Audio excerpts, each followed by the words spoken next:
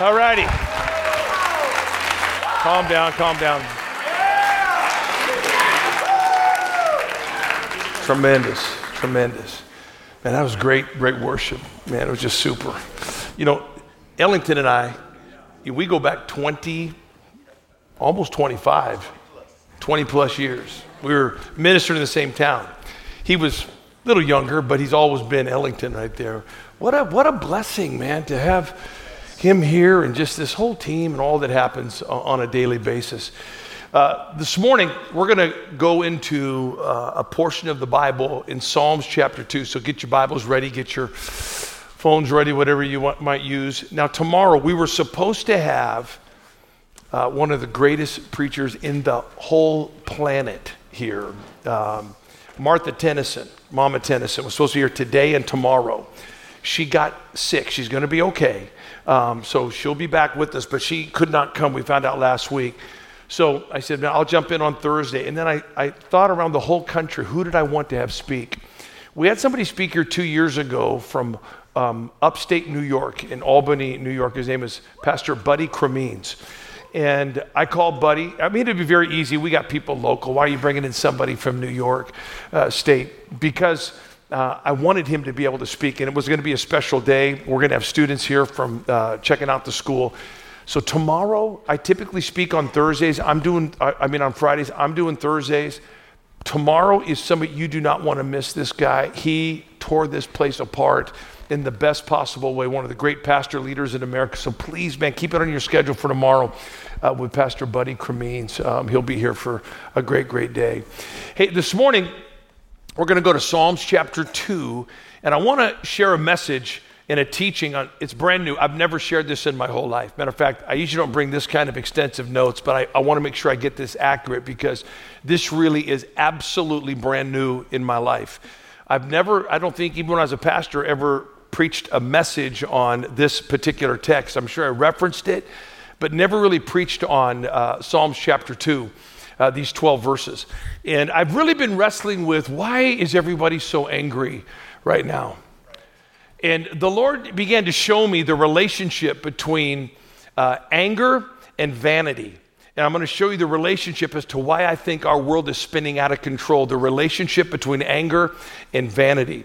Before I do that, though, last night I was at the little apartment where we live, and I just was thinking about the flaw that I have, you have it, I have it, people have it. I've seen this in people that communicate for a living. And I was thinking about Mary when the Lord spoke to her about her future, and it says she treasured in her heart the things, she pondered them, she tucked them inside, and she put them in a place that could not be accessed by other people, and she didn't run outside and tell everybody. You know the famous story of Noah's sons, when Noah gets drunk, and he's naked and drunk, and I don't know if you've ever walked in on your parent who's passed out naked and drunk. I know maybe some have in this room. Praise the Lord that I didn't see that, but some have seen that. The boys walk in, the first boy sees his dad naked and drunk, and the Bible says he ran outside and told everybody. The other two brothers walked in backwards and covered their father's nakedness. There really is kind of two kinds of people. Those who have no discipline because they just run outside and we always tell everybody what we see. Now, in a positive way, there's also a way to apply this, not just in keeping negative things that we see about people confidential. But in a positive way, sometimes we run outside and we just want to tell every revelation. So this isn't part of my message, but I just want to encourage you in your leadership about this idea of treasuring. So here's what I wrote. It's very difficult for a good communicator to treasure something in their heart. Their instinct is to distribute their insights as fast as possible. I strongly encourage you to resist that urge. Treasuring takes discipline. Not everything you hear from the Lord needs to go public. Okay? So treasuring is a discipline, and I think it's what resources are in our life, is that. I'm going to toss this back to you, Josh, here. You can please drop it because I need a new phone. Bummer. Got to live with that thing another day. Here's three more quick things about kind of kingdom leadership, just to kind of start our talk today with this. Three things I want to remind you about your life, your future when it comes to sacred leadership, because kingdom sacred leadership, it uses a lot of things that corporate America uses in leadership, but corporate America doesn't use really the secret sauce or the arsenal or the concepts that we understand as sacred leaders. So leadership, you can stand up in front of a business or a company and talk leadership to athletes and all that kind of stuff.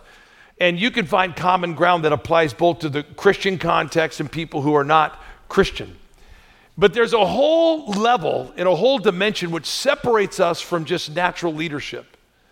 And it's wisdom and it's insight and it's several things. So when I talk about leadership, I don't want to feed the beast of just saying, hey, there's no difference between Apple Computer or Google and North Central University. There's a vast difference between that. There's a vast difference between North Central University and the University of Minnesota. Vast difference. Here's some of the things that we carry in our heart that we put a high premium on. Here's three things real fast. Number one, never forget the four most important words in leadership is what? Let there be light. Let there be light. Why is that critical? Because when there's light, there's life.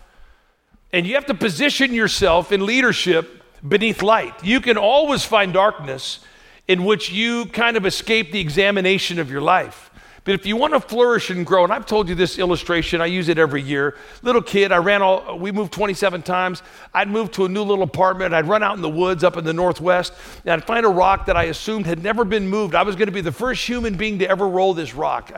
You had to kind of make up games to make yourself significant when you're a kid with very little toys. So I'd roll the rock, and I found the same thing under every rock. I found nothing was alive under the rock. It was damp, and it was just mud. Around the rock was brilliant green grass. I grew up in the Northwest, lots of rain, lots of weeds. But beneath the rock, it was dead. And when I would roll the rock, the light would hit that spot for the first time, and you'd see a couple spiders running for cover, a little potato bug running for cover, maybe a worm.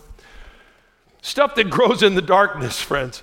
Man, it's scattered for more darkness. I would come back to that spot 2 weeks later, because again, I was the first human being in the history of the world to roll this rock. Look at me. And I found little sprigs of green grass growing for the first time in that spot, because light hit it. And where there's light, there's life. Where there's darkness, there will always be death, friends. And so let there be light is a mentality of leadership, which means you can examine me. I'm going to live in the light. I'm going to lead in the light. Let there be light. One of the most awkward things in the world is seeing somebody stand in front of a crowd trying to be transparent when they're hiding a secret. It's like, dude, that ain't working. You know, you're trying to tell a story of the truth, but you know you're lying to us over here. Let there be light. Here's the second thing. Going first is entirely different than being first. Going first is entirely different than trying to be first. In leadership, kingdom leadership, we have to initiate. We have to go first. We've got to serve first. When I was a brand new youth pastor, man, I learned a brutal lesson. I didn't know anything about leadership. I just had charismatic gifts, and I got to become a youth pastor because no one else wanted the job. And I could entertain some junior hires when I was 19 years old. So they gave me the job. We have a leaders meeting about a month or two into it. I have an intern that's a friend of mine from the college I was attending. And our administrative assistant put together this big Sunday afternoon banquet, this big thing, or this potluck thing we were doing. And we had my leaders there, my 20 leaders. And so she had made ham and mashed potatoes and just the whole thing. This ham we were starving. It was after church. So I prayed, and I was kind of near the table, so I went first. And I grabbed a big fork, and man, I stabbed that stack of ham like a harpoon, man, go pooch, and I pulled it up, and that big old 2 pieces of ham are coming up and just flopping like this. Just like, look at that big old thing, shaking it off on my plate. Eat. Go back for seconds. The next day, on Monday, that intern, my friend of mine from Bible school, he came to me and he said, "Can I talk to you?" I said, "Yeah." He goes, "That was something else what you did yesterday." I said, "Well, what'd I do?" I led the leaders meeting. He said, "No, man. When we prayed, you went first." Huh? He said, "Not only did you go first, dude, you drove that fork through that plate of ham like you were the only person eating at the lunch." And He said it was gross to watch. That's when I knew I was no longer working at Walmart. That this other thing I was in would be a completely different type of examination. He was totally right, totally selfish, eating the best for myself, and nobody had ever pointed that out to me in my life. Till my brother Eddie Rentz pointed that out. It changed me at 20. I was so humiliated, so embarrassed at what I'd done, so clueless at what I had done. It took somebody to look me right in the eye and say, do you know how awful that looked? You're the youth pastor and you're going first. First of all, you were first. You should have been last. And then you should have took a smaller portion, dude. You took like half the plate. To this day, Eddie and I, we're both, older. We talk about that scene all the time. Because going first, meaning sacrificial firstness, not selfish firstness. It's different than trying to always be first. I got to finish first. I got to prove something. So just remember, going first is our responsibility, but not trying to be first as a Christian leader. Just the last one real quick. You know that spreading division starts with spreading dissatisfaction. If you spread dissatisfaction, you have planted the seeds for division. Most people don't see themselves as a divisive person. Are you divisive? I'm not divisive. But I do communicate dissatisfaction a lot in my life. That's how all division starts. So don't build a reputation for always spreading disappointment, always being dissatisfied. It's how division forms. Okay, let's go here to two passages of Scripture. First one's Isaiah 5:21. It says, woe to those who are wise in their own eyes and clever in their own sight. Woe to those who are wise in their own eyes and clever in their own sight. What's that verse mean, and how does it relate to Psalms chapter 2? And how does this relate to why is everybody so angry right now?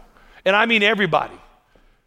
Why is everybody so entrenched and turned on each other and cutting each other off at a level that is frankly shocking and feels irreversible? Why is everybody behaving this way? What's the relationship between anger and what the Bible calls vanity? And why is that the real trigger for what's happening? Isaiah chapter 5, verse 21 says, woe to those who are wise in their own eyes and clever in their own sight. What's it mean to be clever in your own sight? There's a thin line, or what I call a short hop, between the clever and the corrupt. Now, being clever is not a compliment. Like, oh man, aren't you clever? In this context, clever is not a compliment. Clever is a derogatory, it's an indictment of the Scripture against people who think in their own eyes that they are wise or clever. That line between clever and corrupt is this. The clever leader, I think, has four tendencies. Number one, they're very skillful at compromise. They're very good at it. They're highly skilled. They know the timing. They know how to pull it off and never really be seen doing it. The clever are very skilled at compromise. Secondly, they look for the shadows and the shortcuts. They're always looking to operate kind of in a shadowy space and always looking for the shortcuts in life or the shortcuts to whatever their aim or ambition is. When I first took my job, an old guy said, listen, you got to learn the tools of the trade, not the tricks of the trade. You don't get to do the tricks until you know the tools. And sometimes we just want to jump to the tricks and never learn the tools of what we're doing. I think the clever leader operates in the shadows and shortcuts. The third trait is a clever person, they have an explanation for everything. Catch them, corner them, they got an explanation for it. They never simply say, man, I'm sorry. I'm around clever people. I can spot it because no matter what we're talking about, they got an explanation for it. Not like just being a know-it-all, but they just have this way of always getting themselves out of every situation with another explanation. I think a clever person also has an insatiable appetite for looking impressive. We always want to look impressive. I don't care what happens as long as people think that I am impressive. I think that kind of cleverness, the Bible says, that's not a compliment to be clever. It says, woe are those who are wise in their own eyes and those that are clever. Isaiah 5:21. So when it says clever, John Gill, who is a commentator, he has a great line. That word there indicates the craft of calling things by their wrong names. It's that skill of being able to call something by the wrong name. And we're going to come back to this because that's exactly the free fall of this society right now. We're calling things that have been named by new names. So a clever person, clever leader, clever whatever, is a person who loves to call things by their wrong names. This is exactly what the Pharisees were indicted for by Jesus in John chapter 9. The Pharisees had just seen a miracle of blind eyes opening, and they were trying to figure out how somebody so sinful could be set free with healing. And Jesus told them that they were just as blind. And the Pharisees said this, says, does thou teach us? Are we blind also? Asking Jesus, you think we can't see? In other words, the Pharisees were saying to Jesus, we can see for ourselves there, Jesus. We don't need you to help us see. This is the clever person. So this whole woe to the clever, woe to those who change the names of things that God has named, woe to those who always have an explanation, woe to those who are so prideful that they don't believe Jesus needs to help them see. That's the clever. Now let's relate that to Psalms chapter 2. Put the verse up here if you can. It says, Psalms chapter 2, 1 through 12 says, why have the nations created a commotion? Most translations say, why are the nations? Why do the heathen rage? Why do the heathen rage? The word there is a violent commotion. Why do the heathen rage and uproar? Why are the people continually dwelling upon what is pointless? Or in many translations, why do they imagine vain things? Why are they using all their brain power, their God-given intellect, their talent, just to create pointless destinations of the mind? So we'll come back to that. The kings of the earth are setting themselves, and the rulers have seated themselves close together against the Lord and against his Messiah, Jesus. So the kings and the rulers have set themselves against God and against Jesus, saying, let us tear apart their manacles or their restraints, and let us cast away from us their ropes. So the kings and the rulers of the planet, friends, it's not your neighbor that is assaulting Christianity right now. It's the kings and the rulers. Now, why is everybody so upset? First of all, because everybody's imagining pointless things right now. Think how much of our time is squandered on pointless things. I did it yesterday. I timed to myself. I just spent 17 minutes on Reels with my thumb going up on TikTok looking at these stupid dance moves for 17 stupid minutes. I was going to try to do one for you today, but I'm not going to do it. Not going to do it. Wouldn't that be something? Mrs. H and I showed, no. We're live streaming right now. I got loved ones, maybe grandchildren watching. Pointless, frivolous, squandering of our time. He says, the kings and the rulers have set themselves because of vain imaginations against the Lord. The reason we are feeling this sense of powerlessness and hopelessness is because we feel the systems, from education to government to entertainment, the systems, the rulers and the kings, it's not your neighbor. The Bible says our greatest adversary, friend, is going to be rulers and kings against his kingdom. This is why I feel so suffocating right now, because we don't know what to do when the rulers and the kings rage against the Lord that we love and the Christ that we serve. We suddenly feel this intensity, this enlargement, this force of darkness coming against the things that we hold precious. And, and what they're seeking to do, important to see, is they go, can you go back one slide, please? Let us tear apart their manacles. What's a manacle? It's a restraint. It's a boundary. And let us cast away their ropes. See, the world right now looks at Christianity as a humongous system of restraints and ropes. They look at our faith like, you're not going to put that restraint on me. You're not going to put that rope around me. You're not going to have a boundary around me. So the kings and the systems and the rulers, from government to education, because whatever timetable we are heading toward the return of the Lord, the lovelessness and the lawlessness increases. And so what they do is they attack what they perceive to be the restraints and the ropes. You can't think that way about life itself. You can't say life begins at conception, even though the Bible is clear. You can't say that. I'm not going to live by that restraint. You're not going to put that kind of rope around me about marriage. You can't put a rope like that around our society. So they're raging in response. Here we go real quick. Next verse. We got 4 minutes. The one who sits in the heavens is laughing. The Lord is mocking them. Then he spoke to them in his anger, and in his wrath he terrifies them. But as for me, I have set my king upon Zion, my holy hill.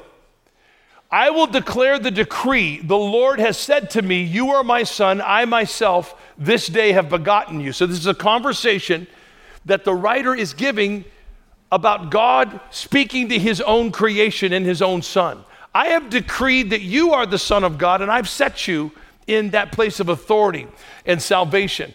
Ask of me, and I will give the nations as your inheritance, and as your property the ends of the earth. You will break them with a rod of iron, like the vessel of a potter. You will shatter them. Next slide. Now, therefore, O kings, act prudently, right. Really, truly, you think right now any king is going to correct themselves in this country? You think anybody's going to act prudently that's in authority in this nation? If I see it, I'll stand and applaud. But I certainly have zero expectation that a king and a ruler is going to act prudently. Or have we had any? These are powerful, powerful clues as to why we feel the anger that we feel in our globe right now. People are pursuing the pointless. Rulers and kings, not your neighbor, rulers and kings have set themselves against the Lord you love and the kingdom that you hold precious and dear. So where's the hope in this? Here we go, real fast. I got 2 minutes. So it says, now therefore, O kings, act prudently. Allow yourselves to be corrected right. What hope do you have of a president of any party, a politician of any party, asking the Lord to correct them? Zero. There's going to be, I don't see them acting prudently. So this collision and this friction is the generation that you're called to right now. What are you going to do about it? How are you going to act? Put the last slide, if you will. This is the wrap slide. Matter of fact, we can stand up right here.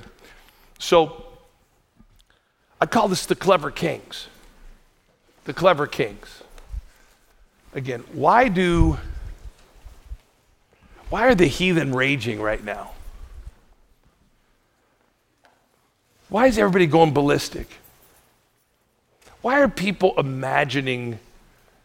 spending all of their time imagining pointless, frivolous, stupid things that have no redemptive meaning, that have become dominant parts of our life, not peripheral little leisures, but dominant portions of our day, are just immersed into the pointless. So the clever kings that are out there right now in our world, all over this planet, friends, the clever kings, they're the stewards of the system, the stewards of politics, money, education, Hollywood. All these clever kings are the stewards of all the systems that we have got to interact with. Scripture was clear that they love to mock Christian boundaries. Remember it says, hey, we're going to tear off your manacles, which is a fancy word for a restraint. We view what you represent in an Old Testament context, you bunch of Israelites with the law. You're not going to put those restraints on me. You're not going to put your stupid ropes around me. That's how we view you. So the kings of the earth are raging against the idea that the boundaries of the kingdom apply to them. And they have to be held accountable to the boundaries of the kingdom over their dead bodies. So they said, we're going to rip off your restraints and we're going to rip off your ropes. That's what we're going to do to you. We're going to enslave you then, but we're going to tear away the restraints that you're placing on this world through your message of the kingdom. That was their perception. So they mock the boundaries they perceive as restraints and the ropes of Christianity. They seek to rename what God has already named. I want to be very clear, NCU. I got 2 boys that are going to kindergarten. I just talked to a parent. Their kindergartner came home from a public school asking if he was a boy or a girl in kindergarten because the teachers are evangelizing this idea. I completely reject that. That's the kings of this earth seeking to obliterate the restraints and the teachings of Scripture. Do not buy into it. They see it as a rope. Some kindergartner you're truly asking, hey, am I a boy today or a girl today? Who's feeding them that? It used to be some stranger would sneak onto the playground and feed the kids drugs. Now it's being delivered to them by the teacher in that classroom. That's why we need to raise up a godly generation of public school teachers through North Central University to be missionaries of the public school system.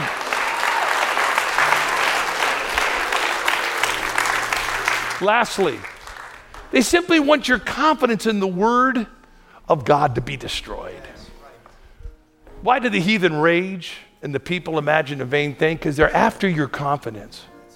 They want you to be hesitant, doubtful, scared, trembling. Do I really believe this? What if I'm the only one in the room saying it? What if I'm rejected? All of that's been predicted. It's all going to happen. That's why we need the power of the Holy Spirit so we can withstand and be found faithful in this generation. Man, I'm 59. I'm not 19 anymore. You are. You got this whole thing in front of you right now. But God put you here. He chose you.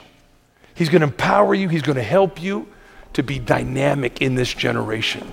I believe that with all my heart. Let's pray here together. Father, we thank you for this day, Jesus, for your goodness in our life, God. Thank you for great worship today, God. Lord, we pray today that our lives would be marked by let there be light. Jesus, that we would be committed, God, to being servants, Lord, and being sacrificial and intentional and going first without the need to be first. Father, help us to spread faith and not dissatisfaction, disappointments. Lord, I don't want to be an instrument of division ever in my hometown, this school, my family, a stranger. Keep my lips full of your word, Jesus. So, Father, I commit today. I don't see your word as a restraint or a rope, Lord. Lord, I see it as the leading of the Spirit to a flourishing life that can be multiplied. Father, help me not to be a clever Christian. Help me not to be a clever Christian, God. Be different. We just thank you for this beautiful chapel day. God bless tomorrow with Buddy here. God, keep our campus on fire in Jesus' name. God bless you guys. Thanks for coming to chapel today.